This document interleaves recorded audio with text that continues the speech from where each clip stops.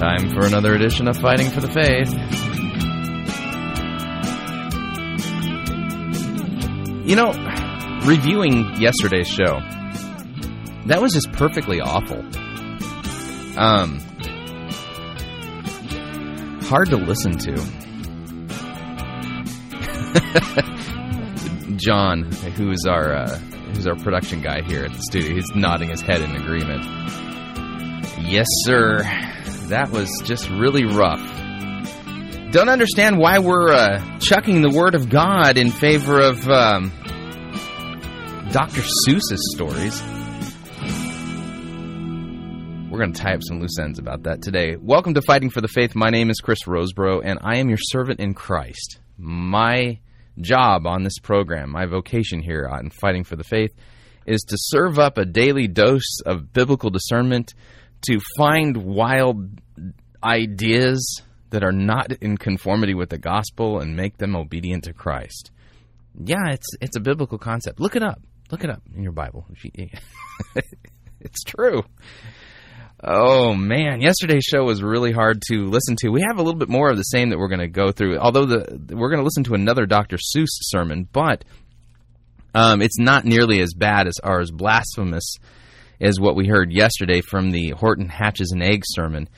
And the reason I want you guys to hear this next one is because it really is a good example. It's a good example of how purpose-driven preaching preaches about you and fills your head up with delusions of grandeur, rather than doing what Christ calls us to do. In Luke 24, Jesus says that repentance and the forgiveness of sins will be proclaimed to every nation. Repentance and the forgiveness of sins. Good Christian teaching, good Christian preaching that's biblical, points out our sin and sinfulness, uses the law to nail us to the wall. And you and I both, well, actually, there's more than two of us listening. You and all of the rest of me and, man, I got to work on my grammar here. Yeah, me and all y'all. That's the way to say it down in the South. Me and all y'all. We've got a big problem, and that is that we are sinful through and through. And it's not a popular doctrine. It's the doctrine of original sin or total depravity, as the Calvinists call it. And yeah, I think you have to understand what that means. It doesn't mean that you're not capable of doing civic good here on the planet. That's not what total depravity means. It basically boils down to, when it comes to the things of God, you are by nature, you are born with a bazooka in your hand, and you have it aimed at God's forehead. And the other part of that is that you're constantly launching grenades from the bazooka at God's forehead. You, by nature, are hostile, angry, rebellious, dead in your trespasses and sins, and when it comes to the true things of God, you want to make yourself God, or you want to create your own idols, and you want religion your way. The Frank Sinatra religion. I did it my way. That's the problem. So good Christian preaching will always point out your sin and not pull any punches and not say, oh, it's an oopsie. I heard one pastor. I got to find this one. Somebody sent me a video from, remember the pastor from Chandler, Arizona, who said that he believes that God wants us to have better sex than unbelievers, and that that the world will be jealous by how great our sex is. I've got audio of him saying that Jesus died for our mistakes. Yeah. I should play that. John, write this down. Chris, find Chandler, Arizona mistakes quote. It's worth playing because he's got that smarmy music thing going on, and he's kind of doing that that end of the sermon prayer type of thing, and I just want to let you know, Christ died for our mistakes. he died for our oopsies. They're called sins, and for every single sin that you commit makes you guilty of breaking the entire law of God. and you stand condemned in your sins. If you think you're righteous, if you think that you're actually pulling off this holiness thing, and that God somehow owes you something and is looking down there going, hey, that's my boy. Wow, look at that great deal. Oh, you have got another thing coming. It don't work that way. Sorry, but in your own righteousness, you are dead in your trespasses and sins. You know, come to think of it, you know, it's I'm going to do this. I'm opening up the computer Bible. I think if I go to Philippians chapter 3, this is a great passage. Philippians chapter 3. Paul, the Apostle Paul, Pharisee of the Pharisees. Chris is on a tangent, by the way, so stay with me. Paul, he's the apostle who was unnaturally born, who got his doctrine directly from Jesus Christ through direct revelation. He was a Pharisee, and if anyone was righteous in and of himself and his good works, and you know, it was the Apostle Paul. This cat was righteous, man. He was a righteous dude. You know, that just sounds wrong when I say it like that. First of all, I'm not cool. Hey, I updated my Facebook photograph. I don't look as grumpy. Yesterday I was fooling around before the program, and my Macintosh computer has a little eyesight camera on the top of it, and you know, so I can video conference with people around the world, and because I just love letting everyone see how uncool I am. Anyway, so I was fitzing around with it, and I took a picture, and I thought, hey, you know, that actually turned out okay. It looked better than my other picture. My other picture looked like I was half asleep and grumpy and about ready to bite someone's face off or something. So I changed my Facebook picture, but then, you know, it said, would you like to caption this photograph? And I thought, all right, I'll put a caption on it. So that underneath my Facebook photograph, the caption reads, does this microphone make me look fat?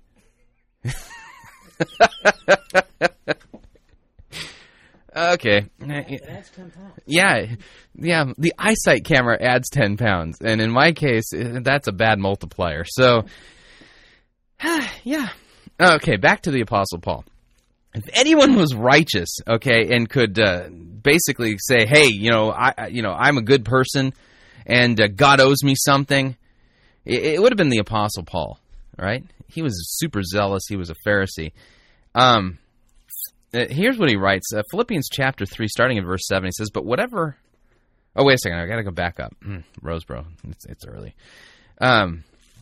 Philippians chapter 3, starting in verse 2. Look out for those dogs, look out for the evildoers. Look out for those who mutilate the flesh. Man, he called them dogs.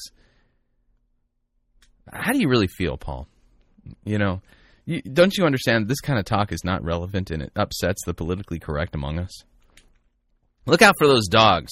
Look out for those evildoers. Look out for those mutilators of the flesh.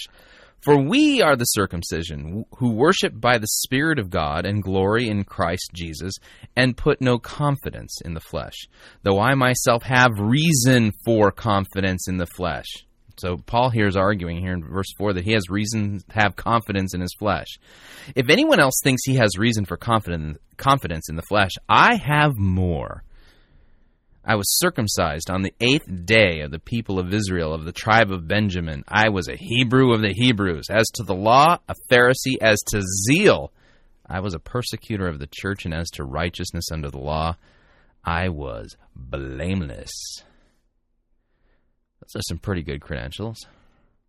But whatever gain I had, I counted as loss for the sake of Christ. Indeed, I count everything as loss because of the surpassing worth of knowing Christ Jesus my Lord, for whose sake I have lost all things, and count them as rubbish, in order that I might gain Christ, and be found in him, here's the kicker, not having a righteousness of my own that comes from the law, but that which comes through faith in Christ, the righteousness from God that depends on faith, that I may know him and in the power of his resurrection and may share in his sufferings and become like him in his death, and that by any means possible I may attain the resurrection from the dead.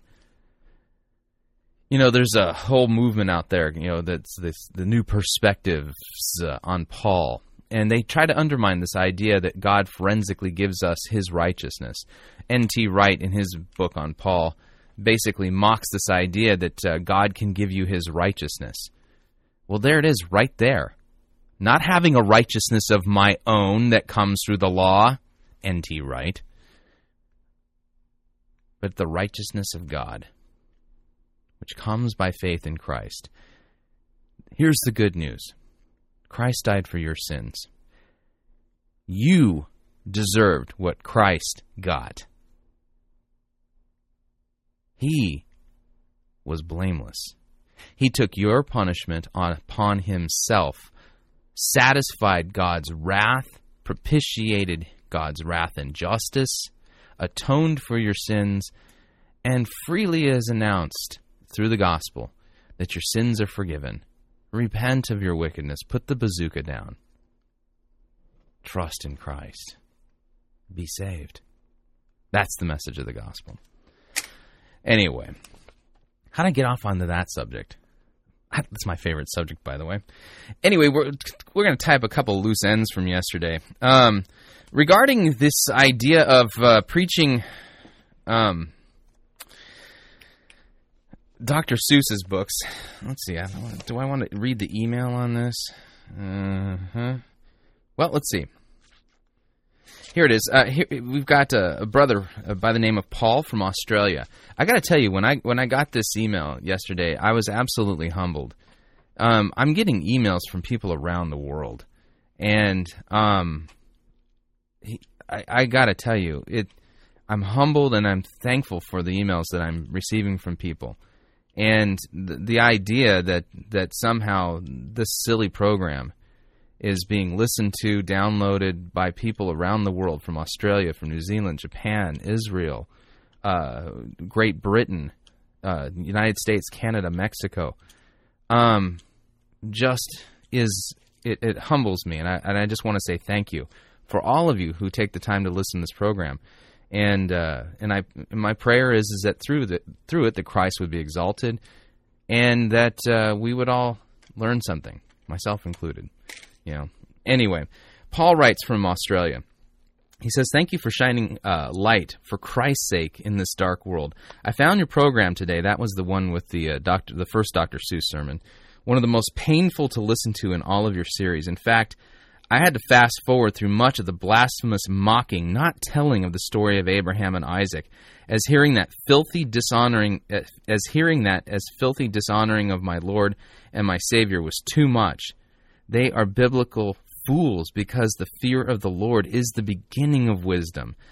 That is also such an important, precious passage to share with people, as Abraham's statement in that passage points not only to the Lord Jesus Christ's sacrifice on the cross, but also to his deity." From Genesis chapter 22, verse 8, from the King James Version, Paul quotes, he says, "And Abraham said, 'My son, God will provide himself a lamb for the burnt offering.' So they went, both of them, together." And then 22, verse 13, "And Abraham lifted his eyes and looked, and beheld him a ram caught in a thicket by his horns. And Abraham went and took the ram and offered him up for the burnt offering in the stead of his son." I think, Paul, you make such a great point. And in hearing the so-called great Zucchini tell that story in such a blasphemous way, what's really missed is the awe and majesty and the sheer power of the gospel in that passage. Here is Abraham taking his only son, as God called him, his only son, up to Mount Moriah, which happens to be the exact same mountain where the temple of God was built in Jerusalem, and is also the same mount in which Christ was crucified outside the city gates of Jerusalem. There it is on that mountain that God did provide the offering, in that God offered up his only begotten Son, Jesus Christ. It's an amazing passage. And hearing it told in such a blasphemous way just is saddening. And our reactions to this, actually, it's okay to be angry at it, but our response needs to be prayer as well. Our response needs to be prayer for the people who are attending these churches, and our response needs to be prayer on behalf of the pastors who are involved in this idolatry and this blasphemy. And pray that God would open their eyes and that God would cause them to see the full weight of their sin, and God would grant them repentance and faith. I don't want to see these people continue in this. My hope is that they would stop and realize that what they are doing is strange fire and is dangerous stuff. Paul from Australia, thank you very much for that great email. All right, let's see here. There's a lot of things I could talk about today. You know, I want to stay with the Dr. Seuss theme for a minute here. Andrew Minatelli, he actually wrote me on Facebook. I have friends now. Who would have thought? You know, a nerd having friends. Wow. Yeah, I was on Facebook yesterday, and I got instant messages from Andrew Minatelli and Ben Mordecai. Hey, guys, thanks for listening. And it was hilarious. You know, I'm thinking, wow, people know me, and they actually want to talk to me, which is kind of sad for them. Yeah. Anyway, Andrew Minatelli writes, he says... I have to actually, Andrew, I'm editing your email for, appropriateness. He says, clown-led communion was bad enough, but exegeting Dr. Seuss and having a, expletive deleted, squash read scripture to an auditorium full of grown babies makes me want to beat that pastor to death with a garden shovel. Now there's the anger part. Yes. I understand and sympathize with the garden shovel thing, but we call that murder. Okay, okay. Let's not cross the line into murder. It's getting so bad these days that I can barely tell when I'm righteously angry and when I need to repent of my rage. Well, when you want to beat somebody to death with a garden shovel, that I think crosses over into the murder category. And here's the good news: Christ died for that too. Repent and believe the gospel. These poor souls are being deceived and mocked by the pastor, treating them like 3-year-olds. How could I not wish the deceiver ill?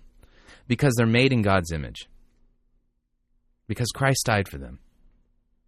So let's not wish them ill. Let's wish upon them repentance and faith.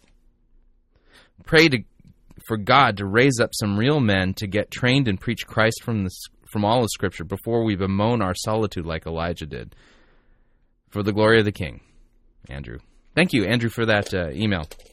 And that's a good point you bring up. Pray for God to raise up some real men to get them trained to preach Christ from all the Scripture. Gentlemen, we've been working from the idea that in order to be a pastor, you've got to quit with your day job and you need to go to seminary and all that kind of stuff. You should go to seminary, by the way. You should be trained before you go into the public ministry. You should be trained in theology and how to properly handle God's Word. But if you live in a town where there is no church anymore because they've gone the way of this purpose-driven entertainment stuff, and you are a man and you're capable of teaching, God has gifted you in that area, may I challenge you to become a tent-making pastor? To contact Concordia Theological Seminary in St. Louis or Fort Wayne and ask them what you need to do in order to get seminary training while you're on the job. And let's plant some churches, men, and let's exalt Christ and Him crucified, men. We need men that will preach Christ and Him crucified. And, so that people have places to go, so they can receive the gospel, word, and sacrament on a Sunday morning rather than being entertained to death. All right. Christy gave me an idea. Christy wrote on left a comment at the Museum of Idolatry regarding the Dr. Seuss sermon. And she gave me the idea, although I had to actually flesh it out a little bit more. And so this is building upon Christy's comment over at A Little Leaven. I'm going to be reading from Green Eggs and Ham, since now we can dig into the spiritual principles here. So I found some spiritual principles in Green Eggs and Ham, and I would like to share them with you. But see, I had to modify the text a little bit. And so this now is a parable about a pastor. Starting from the beginning. Me, I am. Me, I am. That me, I am, that me, I am. I really like that me, I am. Do you like Christ crucified? I do not like him, me, I am. I do not like Christ crucified. Would you preach him here or there? I would not preach him anywhere. I would not preach him here or there. I will not preach him anywhere. I do not like Christ crucified. I do not like him. Me, I am. Would you preach him in a house? Would you preach him with a mouse? I do not like him in a house. I do not like him with a mouse. I do not like him here or there. I do not like him anywhere. I do not like Christ crucified. I do not like him. Me, I am. Would you preach him in a box? Would you preach him with a fox? Not in a box, not with a fox, not in a house, not with a mouse. I do not preach him here or there. I will not preach him anywhere. I do not like Christ crucified. I will not preach him. Me, I am. I think you get the point. Yeah, that's Dr. Seuss stuff. So, yeah, there it is. They don't want to preach Christ crucified, so we're going to preach Dr. Seuss. Yet the funny thing here is, according to God's Word, check this out, Hebrews chapter 4, okay, starting in verse 11, the inspired author, which, by the way, I think was Paul, but that's another story. The inspired author of the book of Hebrews, the epistle to the Hebrews, writes, "Let us therefore strive to enter that rest so that no one may fall by the same sort of disobedience. For the word of God is living and active and sharper than any two-edged sword, piercing to the division of soul and of spirit, of joints and of marrow, and discerning the thoughts and intentions of the heart. And no creature is hidden from his sight, but all are naked and exposed to the eyes of him whom we must give an account." I'm sorry, but the words of Dr. Seuss are neither living nor are they active, and they are not to be preached among the congregation of those called out, the ecclesia, the church of Jesus Christ, the body of Christ. Dr. Seuss's words are not living and active, and they have no place in God's holy house, because Dr. Seuss, his words are not breathed by the Holy Spirit. And even though there might be some moral truths in them, whoop-de-doo. By the way, the Connection Church in St. Louis, Missouri has got a new website up called Pimp My Church. Pimp My Church. It's true. And so I'd like to read to you from their website about pimping their church. You click on the website. It's pimpmychurch.info. We already have a link to their website up at the Museum of Idolatry. You can visit the Museum of Idolatry at alittleleaven.com. alittleleaven.com. Here we go. Pimp My Church. This is from their website. Pimp My Church is a play off of a popular MTV show called Pimp My Ride. Pimp.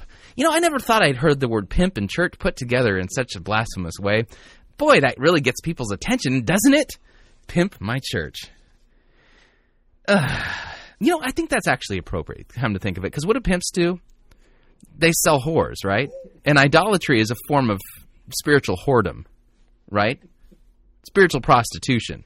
So it makes perfect sense. So, Pimp My Church, you can experience spiritual prostitution at the New Connection Church in St. Louis, Missouri, because their church is now pimped. Pimp My Church is a playoff of a popular MTV show called Pimp My Ride. They take old junker cars, ones really meant for the trash heap, and pimp them out. Is your church an old clunker? Yeah, we'll pimp it out for you. Meaning they give them new paint jobs, fix up the dents, clean out the trash, and add outrageous things like movie projectors, refrigerators, or whatever else the owner might like. That's what it means to pimp my ride. Translation, fix up my car. It seems our society has begun to view church as an old junker, something useless, worn out, out of date, and ready for the trash heap. At the Connection Church, we want to let people know that church is absolutely relevant and useful, that life and faith can meet in a way that impacts our very existence. The church is as fly as we dream it and create it to be. God is certainly not out of date, and neither should God's people be out of date. That's right. Have you got an old clunker of a church? Let us pimp it out for you. So come each Sunday in September and find out what the Connection is becoming. You'll find people just like yourself searching for something meaningful in life. You'll enjoy a live band playing music that will connect you with God.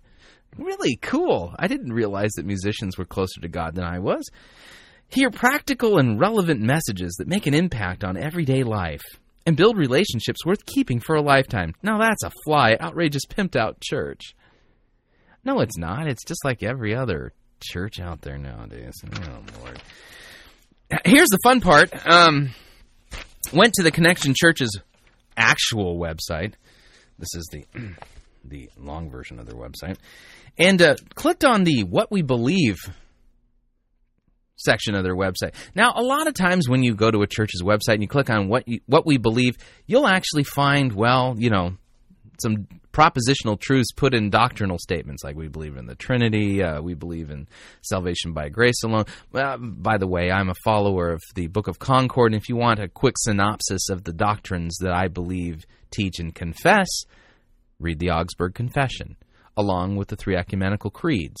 That's the synopsis. Anyway, well, at the Connection Church, they're so pimped out that they don't have anything as outdated and clunky as a doctrinal statement, because, you know, they're a United Methodist Church. United Methodist Church, translate that as uber liberal. Okay, so here we've got the Connection Church. Here is their What We Believe statement.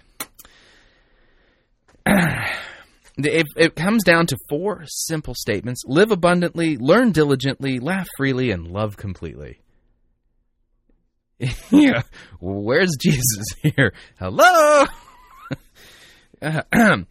Live abundantly. Jesus said, oh, there he is, because Jesus said, here we go again. It's the abundant life heresy again.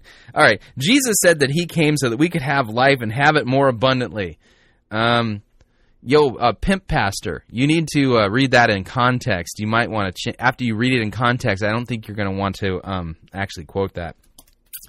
It is God's desire that we enjoy each day God has given. Our abundant life is found in a real relationship with God and with others through Jesus Christ. Well, that's great. Who is he? What did he do? Do you believe that he died for my sins, that he was God in human flesh, and that the Bible is the inerrant word of God? Do you believe that, pastor from United Methodist Church, the Connection Church, the pimped out church in St. Louis, Missouri? How about learn diligently? God has given us instructions on how to handle everything in life, from relationship to finances, raising a family, to getting a good job. The Bible says that people perish because we lack God's knowledge, and we begin to experience abundant life as we learn God's ways and walk in them. What? Okay, so the purpose of learning is so that we can manage our relationships, finances, raising a family, getting a good job, and that we would perish because we don't learn God's ways and walk in them. Yeah, by the way, not learning God's ways and not walking in them, that's called sin. Okay, that's the problem. And, Jesus solved the sin problem for us by dying for our sins. Repent and believe the gospel. Laugh freely is the next section. Here we go. A joyful heart is like good medicine, and as we learn to live in God's ways, we'll begin to find the freedom to laugh and enjoy life. And there's fullness of joy in God's presence, and that joy is our strength. It doesn't mean life is always perfect, but it means we can go forward with an attitude of peace, knowing that God is with us. What did that mean? I just read... I have no idea what that meant. Maybe I'm just not joyful or living abundantly. That's my problem, right? Yeah. Here we go. Love completely. Love is an action verb. action verb. You pull out the old comics, comic books. Pow, biff, bam. Yeah, love is an action verb. The fulfillment of Jesus' message to us is love. Not exactly. Christ died for our sins. God so loved the world that he gave his only begotten Son, that whosoever believes in him will not perish but have eternal life. The Apostle John writes, by finding our best life in Jesus, we also find the freedom and confidence to serve and to share that love. Finding our best life in Jesus? What? Sorry. By finding our best life in Jesus, we also find the freedom and confidence to serve and to share that love with others. Jesus loved us to the point of giving his own life, and we ought to lay down our lives in like manner. Yeah, he laid down his life. Why? As an example for us to follow? Is that all that, the purpose of Jesus' death on the cross was just to be an example? What would Jesus do? Well, Jesus laid down his life, so you need to lay down yours. We love completely by doing good for others and by telling them the good life we found in God through Jesus. Oh, that's a different gospel. By telling them the good life we found. No, it's not the good life we found in Jesus. It's Christ crucified for our sins. This is malarkey. Good night. Yeah, pimped out church is right. It's a prostituted church that isn't preaching the gospel, but instead preaching the abundant life heresy. Lovely, lovely, lovely. All right, we're going to go into our first break, and when we come back, we're going to be looking at the next sermon on the Dr. Seuss thing. I guarantee it's not as painful to listen to, but it's important that you hear it. So stay with us, and if you would like to email me and sound off and let me know how ruthless and cruel I am, I get a lot of those. Talkback at fightingforthefaith.com. That's talkback at fightingforthefaith.com. I'm Chris Roseborough, and we'll be right back.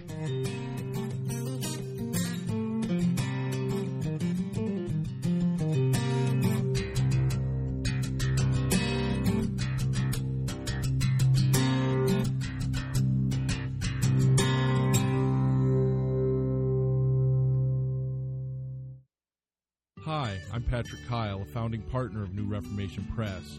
Just as the First Reformation rediscovered, reclaimed, and restated timeless truths from the Word of God, the mission of New Reformation Press is to reintroduce these truths to the contemporary church and culture. All of our resources are handpicked to ensure that you have the best available biblical and doctrinal materials at your fingertips to help you grasp the treasures of the Reformation and deepen your own understanding of Christ and His work on your behalf. Browse our website at newreformationpress.com. We offer books, CDs, downloadable MP3s, and our very own line of Reformation-themed clothing. Check out the audio presentation Bible in an Hour. Absolutely the finest overview of the Scriptures that the staff at New Reformation Press has ever heard. Also, Dr. Rod Rosenblatt's presentation, The Gospel for Those Broken by the Church. A stunning 200-proof presentation of the gospel for those who have been hurt by the church and discouraged as a result of false teaching. Available exclusively through newreformationpress.com. Again, that's newreformationpress.com. If you want advice on how to have your best life now, you're in the wrong place. You're listening to Fighting for the Faith.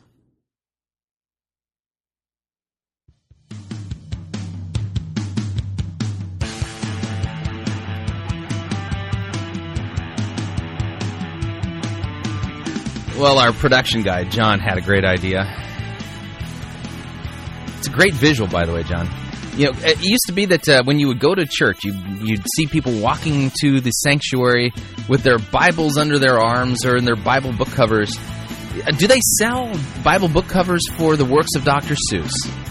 Can you imagine coming to church with green eggs and ham tucked under your arm? That's a good visual. That was a great idea, John. Yes. Anyway, without any further ado, we're going to dive right into the next sermon. Actually, this is the sermon that was preached 2 weeks after. We're going to skip the Grinch that Stole Christmas. And this is the August 24th sermon from the Oaks Fellowship in Red Oak, Texas. And the name of it is, Oh, the Places You'll Go. And plain and simple on this one, listen carefully to who is he preaching about? Tell me if you're hearing about Christ crucified for your sins.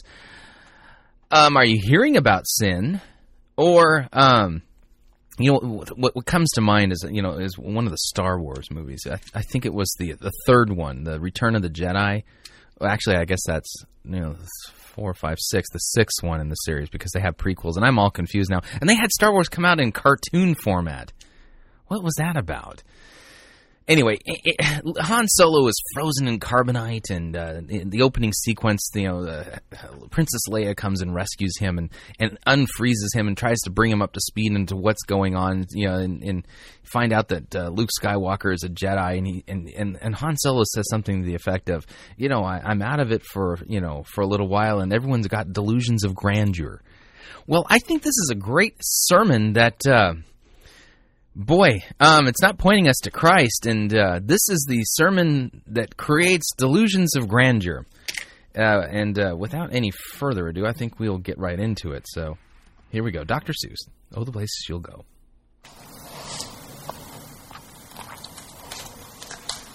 Shh, my dad's still asleep.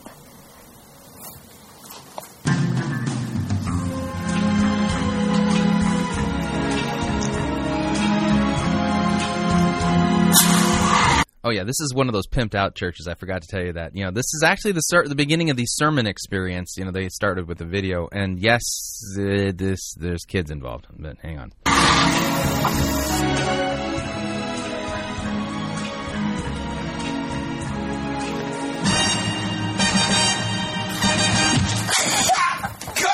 Coda!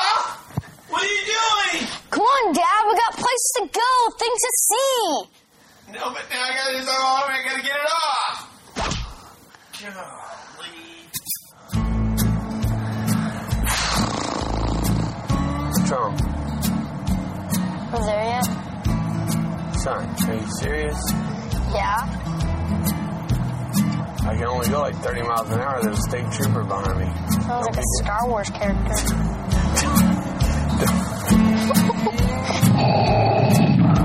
Wait a minute. I just realized I need you to get a drink because I got to take the Dramamine. We have a drink in the car. You got to get it.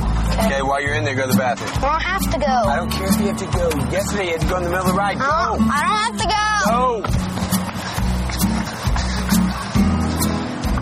Get in. You got it. Okay. Did you go? No. Are you joking? You couldn't go. You're fine. There's nothing better in church than good old potty humor. Yeah. You're sure? Yeah. Okay. Hey, Dad. Yeah. I gotta go to the bathroom. You're What? joking. No, I'm not. You were just in there. Didn't you? You didn't go. I didn't have to go then. Now I have to go. Oh, 5 seconds? Yeah? What can happen in 5 seconds, Dad? Are you joking? Over there yet? Hi. Oh, yeah, we're regular. here. Hey, Dad, I forgot my sunglasses. You're joking. Come on. What does this have to do with the Word of God, by the way? I like the music, though. Ba-deem, ba-doom, boom. It's got a nice little groove to it.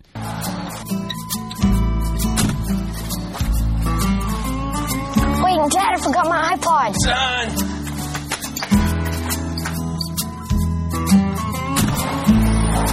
Dad, suntan lotion.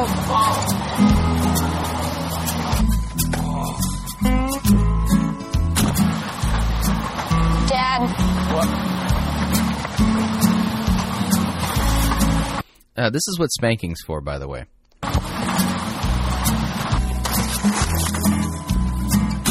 Seriously, you got everything? Yeah. I'm not joking. Look at me. Do you have everything? Yes. Think it through. Yeah. I'm not coming back. Thanks for the drink, Dad. I mean, there was so much walking. I know, it was like going to take us forever to get in the park, you know? Yeah, we're never going to get to the park. Buddy, we're going to get there. I mean, we're just right here. We're about to go in. It's going to be cool. And let me tell you something. Don't be concerned about how long it's taking because, you know, everything that's going on reminds me a lot of one of the stories that Dr. Seuss wrote. Which one? Oh, the Places You'll Go. I mean, it's a really cool one. It's about a little guy. Don't worry, it reminds me of a Dr. Seuss story. Son, this is a father-son moment. And, you know, son, I'd really like to crack open a Dr. Seuss story and tell you about the spiritual principles found there. And because the word of Seuss is living and active and sharper than any double-edged sword. Guy who's off for an adventure and he's going to go all these places, but then there's trouble and difficulty and things that come against him, and he's just got to persevere and keep going on. I think there's a lot that you can learn from it, because I see great things inside of you. And there's going to be times you feel like quitting, but buddy, don't ever quit. So how do you do that? Well, that's a great question. Before we go to sleep, let's read that book, The Places You'll Go, because I think there's some stuff we can both learn in it, okay? Yeah, before you go to bed, let's crack open Dr. Seuss. Let's not read the Bible. Let's because there's some good stuff in there that we can both learn. But right now, let's hit the park. Oh, yeah. Oh, yeah, baby.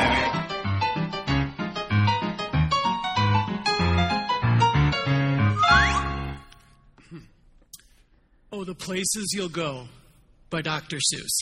Again, notice that they're reading this with this. They're reading this in place of. I'm surprised they don't have people standing up in honor of the word of Seuss. You know, let us stand for the reading of Seuss. This is from Seuss, chapter 4, verse 5. Congratulations. Today is your day. You're off to great places. You're off and away. You have brains in your head. You have feet in your shoes. You can steer yourself any direction you choose. You're on your own, and you know what you know, and you are the guy who'll decide where to go. Oh, yeah, because this is found in the Bible. Yeah, see, that's the reason why they had to preach Seuss, is because they don't want to preach what the Bible preaches. If any man would follow me, let him take up his cross, deny himself. Yeah, that whole, when Jesus talks about taking up your cross, there's a historical context to that. We'll do a little time travel. Let's, oh, there we go. We're traveling in time. We've gone back in time, and we're now in Roman-occupied Palestine. Actually, it wasn't called Palestine at the time. Roman-occupied Israel, right? Okay. And back in those days, the Romans were they were really lovely blokes. They were just charming guys. And as a way of kind of teaching the locals a lesson, because they'd conquered them, and they wanted to keep them under their boot heel or their sandal straps, you know, they took a very serious view of crime. And so what would happen is that when they would find somebody who wasn't a Roman citizen, who was of the local region, you know, committing crimes and misdemeanors, they would put them to death very publicly. And so if you were, let's say you were in Jerusalem on the Street of Bad Meat. That, by the way, is the name of one of the shopping places, the Street of Bad Meat. You don't really want to buy meat there, at least in times past, you know. Let's just say these weren't the choicest cuts. But, you know, it was the ancient world's version of a hamburger. But, as you were leaving the marketplace, you saw some guy carrying a cross. That was somebody who was sentenced to death. And that person was being made an example of. And the lesson that you were supposed to learn is, don't end up like that guy. You better toe the line. So Jesus, when he says, take up your cross and follow me, that would conjure up some really, really, really profound and meaningful memories and ideas in people's minds. And so Jesus is literally saying, consider yourself to be a dead man walking, right? Take up your cross and follow me. Follow me where? To Calvary, right? Anyway, that's what the Bible teaches, but let's hear what this guy has to say. You'll look up and down streets, look them over with care. About some you will say, I don't choose to go there. With your head full of brains and your shoes full of feet, you're too smart to go down any not-so-good street. And you may not find any you'll want to go down. In that case, of course, you'll head straight out of town. It's opener there, in the wide open air. Out there things can happen and frequently do to people as brainy and footsy as you. And when things start to happen, don't worry, don't stew. Just go right along. You'll start happening too. Oh, the places you'll go. You'll be on your way up. You'll be seeing great sights. You'll join the high flyers who soar to high heights. You'll have an abundant life. Jesus is your genie and life coach. You won't lag behind because you'll have the speed. You'll pass the whole gang and you'll soon take the lead. Wherever you fly, you'll be the best of the best. Wherever you go, you will top all the rest. Except when you don't, because sometimes you won't. I'm sorry to say, but sadly it's true, that bang-ups and hang-ups can happen to you. You can get all hung up in a prickly perch, and your gang will fly on. You'll be left in a lurch. And you'll come down from that lurch with an unpleasant bump. And the chances are then you'll be in a slump. And when you're in a slump, you're not in for much fun. Unslumping yourself, it's not easily done. You'll come to a place where the streets are not marked. Some windows are lightened, but mostly they're darked. A place where you could sprain both your elbow and chin. Do you dare stay out? Do you dare go in? How much can you lose? How much can you win? And if you go in, should you turn to the left or the right? Or right and 3/4? And maybe not quite? Or go around back and sneak in from behind? Simple it's not, I'm afraid you'll find, for a mind maker upper to make up his mind. You can get so confused that you'll start in to race down long wiggled roads at break-necking pace and grind on for miles across weirdish wild space, headed, I fear, toward a most useless place, the waiting place. See, this is a message about overcoming. By the way, we're reading from the Gospel of Zeus, from the the Places You'll Go, chapter 4, verses 2 through 56. For people just waiting for a train to go or a bus to come or a plane to go or the mail to come or the rain to go. Waiting for the phone to ring or the snow to snow. Or waiting around for a yes or a no. Waiting around for you to finish, for heaven's sakes. Come on. Or waiting for their hair to grow. Everyone's just waiting. Waiting for the fish to bite or waiting for wind to fly a kite. Or waiting around for a Friday night. Or waiting perhaps for Uncle Jake or a pot to boil or a better break. Or a string of pearls or a pair of pants or a wig with pearls or another chance. Everyone is just waiting. No, that's not for you. Somehow you'll escape all that waiting and staying. You'll find the bright places where boom bands are playing. With banner flip-flapping once more, you'll ride high, ready for anything under the sky. Ready because you're that kind of guy. Oh, the places you'll go. There is fun to be done. There are points to be scored. There are games to be won. And the magical things you can do with that ball will make you the winningest winner of all. Fame, you'll be famous as famous can be, with the whole wide world watching you win on TV. You know, this reminds me of a passage of Scripture. Isaiah chapter 14. Speaking of Lucifer.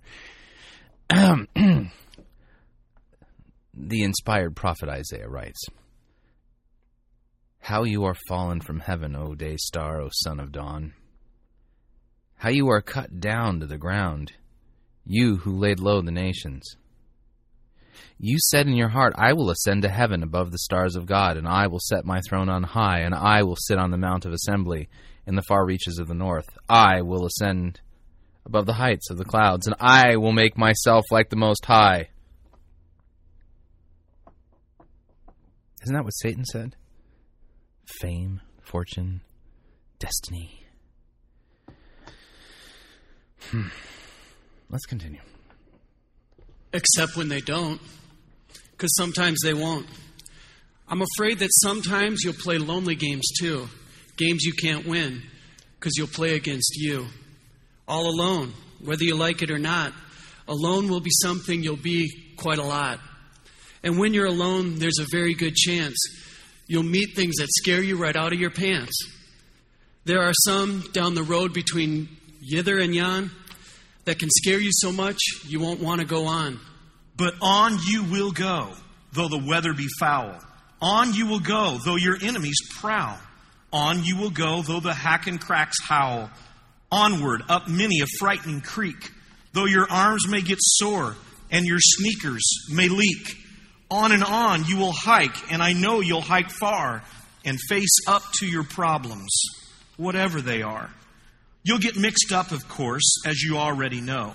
You'll get mixed up with many strange birds as you go. So be sure when you step with care and great tact. And remember that life's a great balancing act. Just never forget to be dexterous and deft, and never mix up your right foot with your left. And will you succeed? Yes, you will indeed. 98 3/4% guaranteed. Kid, you'll move mountains. So, be your name Bucksbaum or Bixby or Bray. Or Mordecai Alley Van Allen O'Shea. Yeah, this is a responsive reading from the Gospel of Seuss. You're off to great places. Today is your day. Your mountain is waiting. So, get on your way. You know, I don't think this would offend a Mormon. I don't think this would offend a Muslim, a Hindu. I think even Oprah could actually teach this. Yeah, you know. Next, by the way, folks, if you have young children and you're reading Dr. Seuss stories to them, you might actually want to get a highlighter, you know, and make sure that you're highlighting all the relevant spiritual passages in them from the Gospel of Seuss, of course.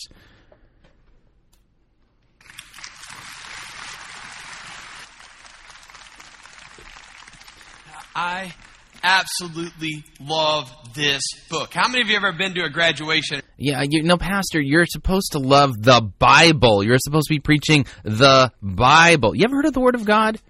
You know, they actually still sell them at Christian bookstores. I know that the Bible section is probably getting smaller and smaller by the day, but I'm sure that if you go into a Christian bookstore, you can actually still find a Bible for sale. You know, and if you can't find one there, you know, you might, next time you travel in a hotel or whatever, the Gideon's Bible Society, they leave Bibles for you in the hotel rooms. Just want to let you know there's Bibles there for you. And, you know, in fact, you know, never mind. And heard him read that book. Yeah, do you know that this is the last book that Dr. Seuss wrote before he passed? And he wrote it. That's the Saint Seuss. Saint Seuss. From the guy before graduations. He's looking back over life and he's giving words of wisdom and strength. I love how he just lays it out there. He says, listen, guys, you were made for greatness. You were to go you were made to go places, and the places you'll go. Now, it's not going to be easy and it's not going to take place overnight. But let me tell you, you've got what it takes. You can make it happen. You're going to make it all the way through. I mean, how awesome is that? It so much sounds like the heart of God for us. What?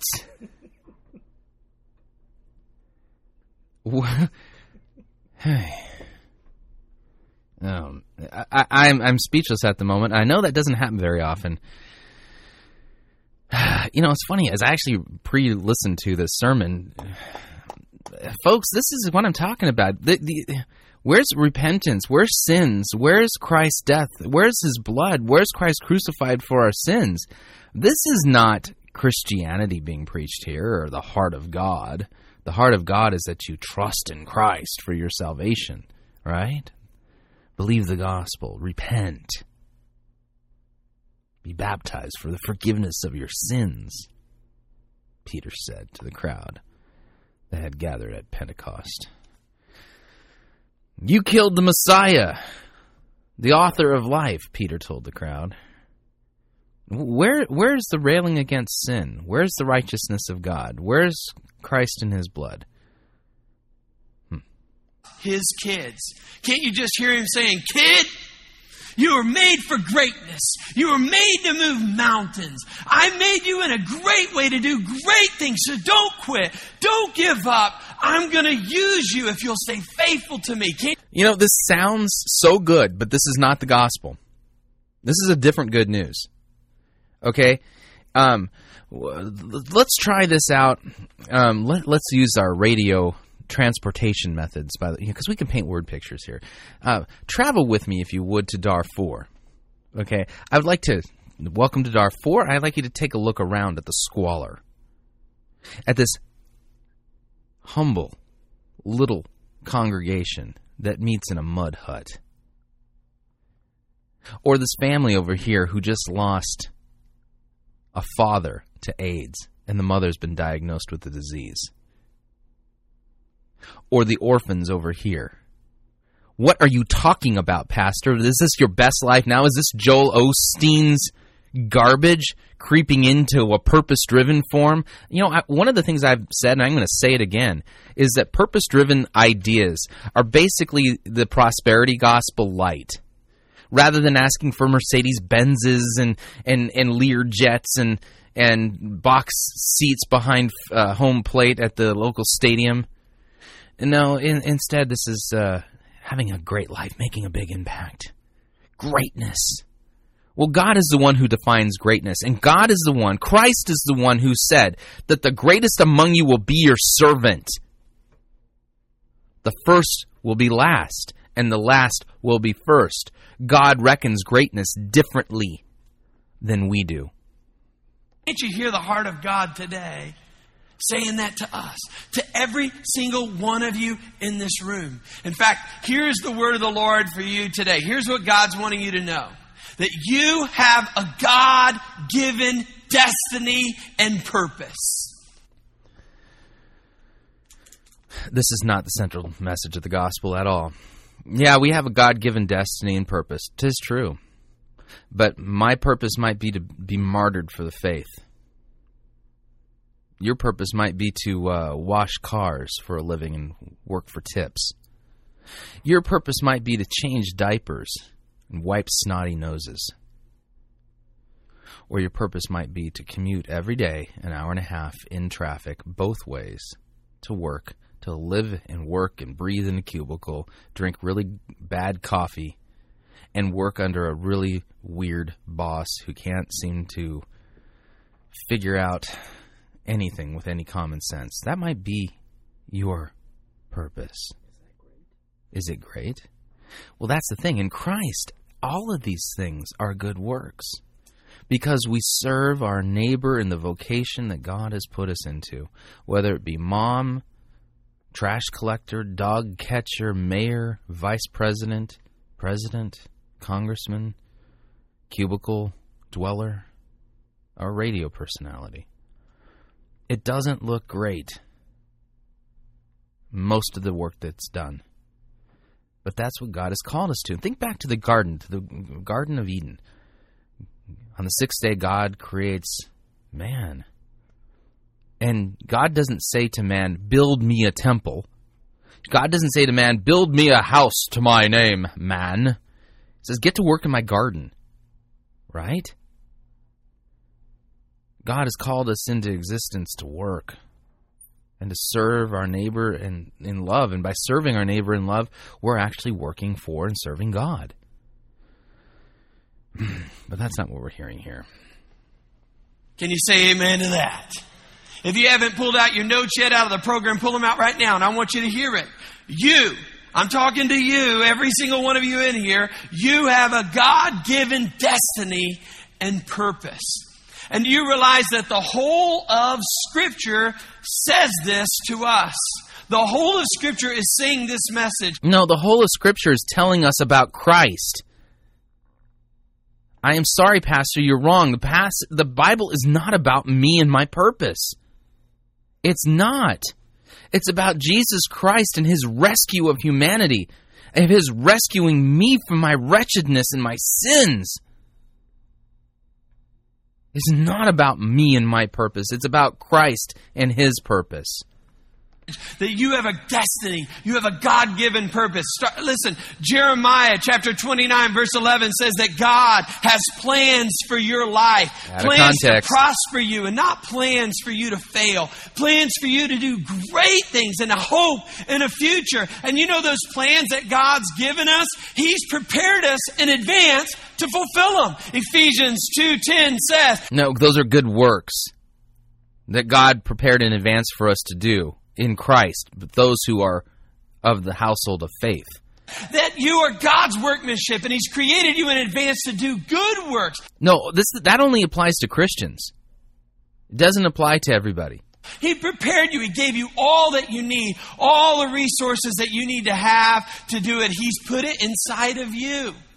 Every single one of us in this room has been called to greatness and called to serve His purpose. You have been given gifts and talents and resources and all kinds of things that God has given you. But He didn't give it to you for your own success. He didn't give it to you so you could fulfill your dreams and purposes. He gave it to you so you could leverage them for the purposes of God in your life. You have a dream and a destiny and a purpose, but it's found in God. It's in what He has for you to do for the kingdom. This is what the Lord is saying to His disciples in Matthew chapter 28, starting in verse 18. He says, all authority in heaven and earth has been given to me. So go therefore, make disciples of the nations. Baptize them in the name of the Father, the Son, and the Holy Spirit. Teach them to observe all things that I've commanded you, and I'll be with you always to the end of the age. Isn't God good that He's saying, look, all power and all authority is mine, and I'm going to be with you every step of the way. I will never leave you nor forsake you. So you go out and make disciples of everybody that you come into contact with, everybody who will listen to you. No, I'm not arguing with him there. I mean, yeah, that's correct. Go and make disciples. Yeah. Bring them into relationship with the Lord. Bring them in relationship with Him so they can grow up in Him and that they can reach the full potential of who God made them to be. Make disciples so people can achieve their full potential? What? As well. This is the general overarching call of every single person in this room. To live up to your full potential. How do I know I'm living up to my full potential? How would you know if you're living up to your full potential? Are you sinning if you're not living up to your full potential?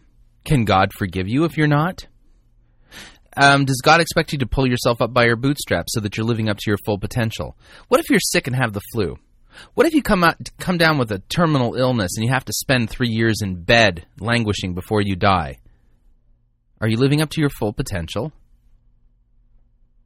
You are called to do great things, to go great places, but every single one of those places and every single one of those things is to leverage your life for the things and the purposes of God. Law. And it's not even it's, by the way, when I say law, pointing out that he's using law here, it's an unlawful use of the law. Okay, there's 3 uses of God's law. Curb, mirror, rule. Okay, curb is the first use of the law, which basically keeps us from beating up on each other and stealing each other's stuff.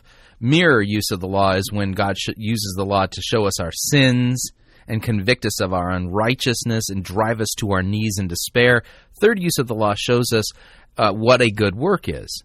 Okay, but this is an unlawful use, kind of like a fourth use, the doable law. You know, this is the pull yourself up by your bootstraps and moralizing law. This is an unlawful use of the law. So it's not that your pastor shouldn't preach the law. They absolutely should. Pastors, preach the law. And don't worry about trying to figure out, to dial into which of the uses, first use, second use, third use. That's not for you to decide. Actually, that's the Holy Spirit's job to decide which use He's going to use of the law. You just preach the law.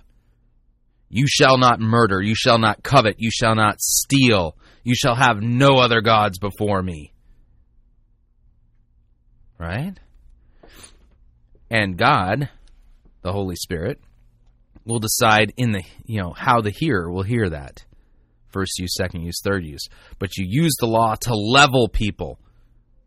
It's a nuclear bomb. It's a weapon of mass destruction designed to destroy pretenses of self-righteousness and cause people to despair of their own righteousness. In fact, the law is a wonderful tool of the gospel because it's the law that prepares the way for the gospel, much the same way John the Baptist prepared the way for Christ. What was John the Baptist doing out in the wilderness? Telling people they were wicked and to repent of their sins. Right? Law. And then Christ comes on the scene, and He is the gospel. But although that is general, each and every one of you has a specific, unique calling as well.